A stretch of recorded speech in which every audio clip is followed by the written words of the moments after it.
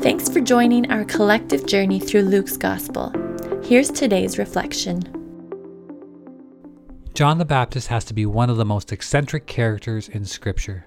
I can just picture him with his camel-haired tunic munching on locusts and wild honey in the wilderness. So when John sends two of his disciples to Jesus asking, "Are you the one who is to come, or should we expect someone else?" Jesus answers this question, but not in the way you would have expected.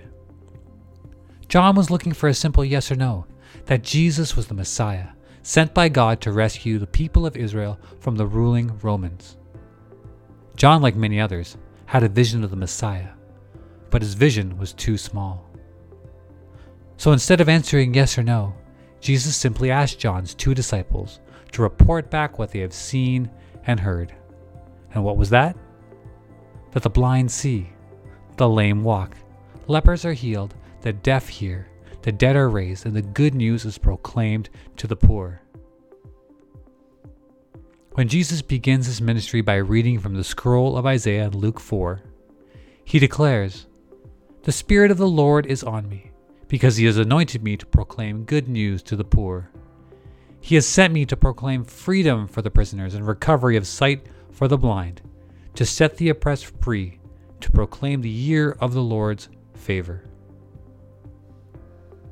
The kingdom that Jesus was ushering in was not simply meant to overthrow the ruling Roman elite. It was a new kingdom, an upside-down kingdom, one that valued those on the margins of society.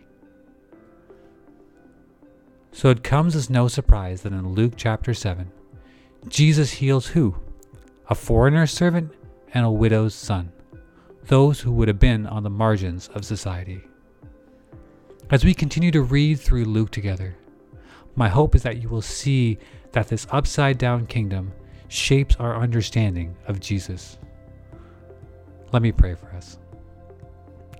Father, thank you that you care for the broken, the marginalized, and the vulnerable of society. Thank you that your good news is hope for all people. Help us to be a people who care for and love those on the margins of society, pointing them to the cross of Christ as we declare the good news of Jesus through word and deed. Amen.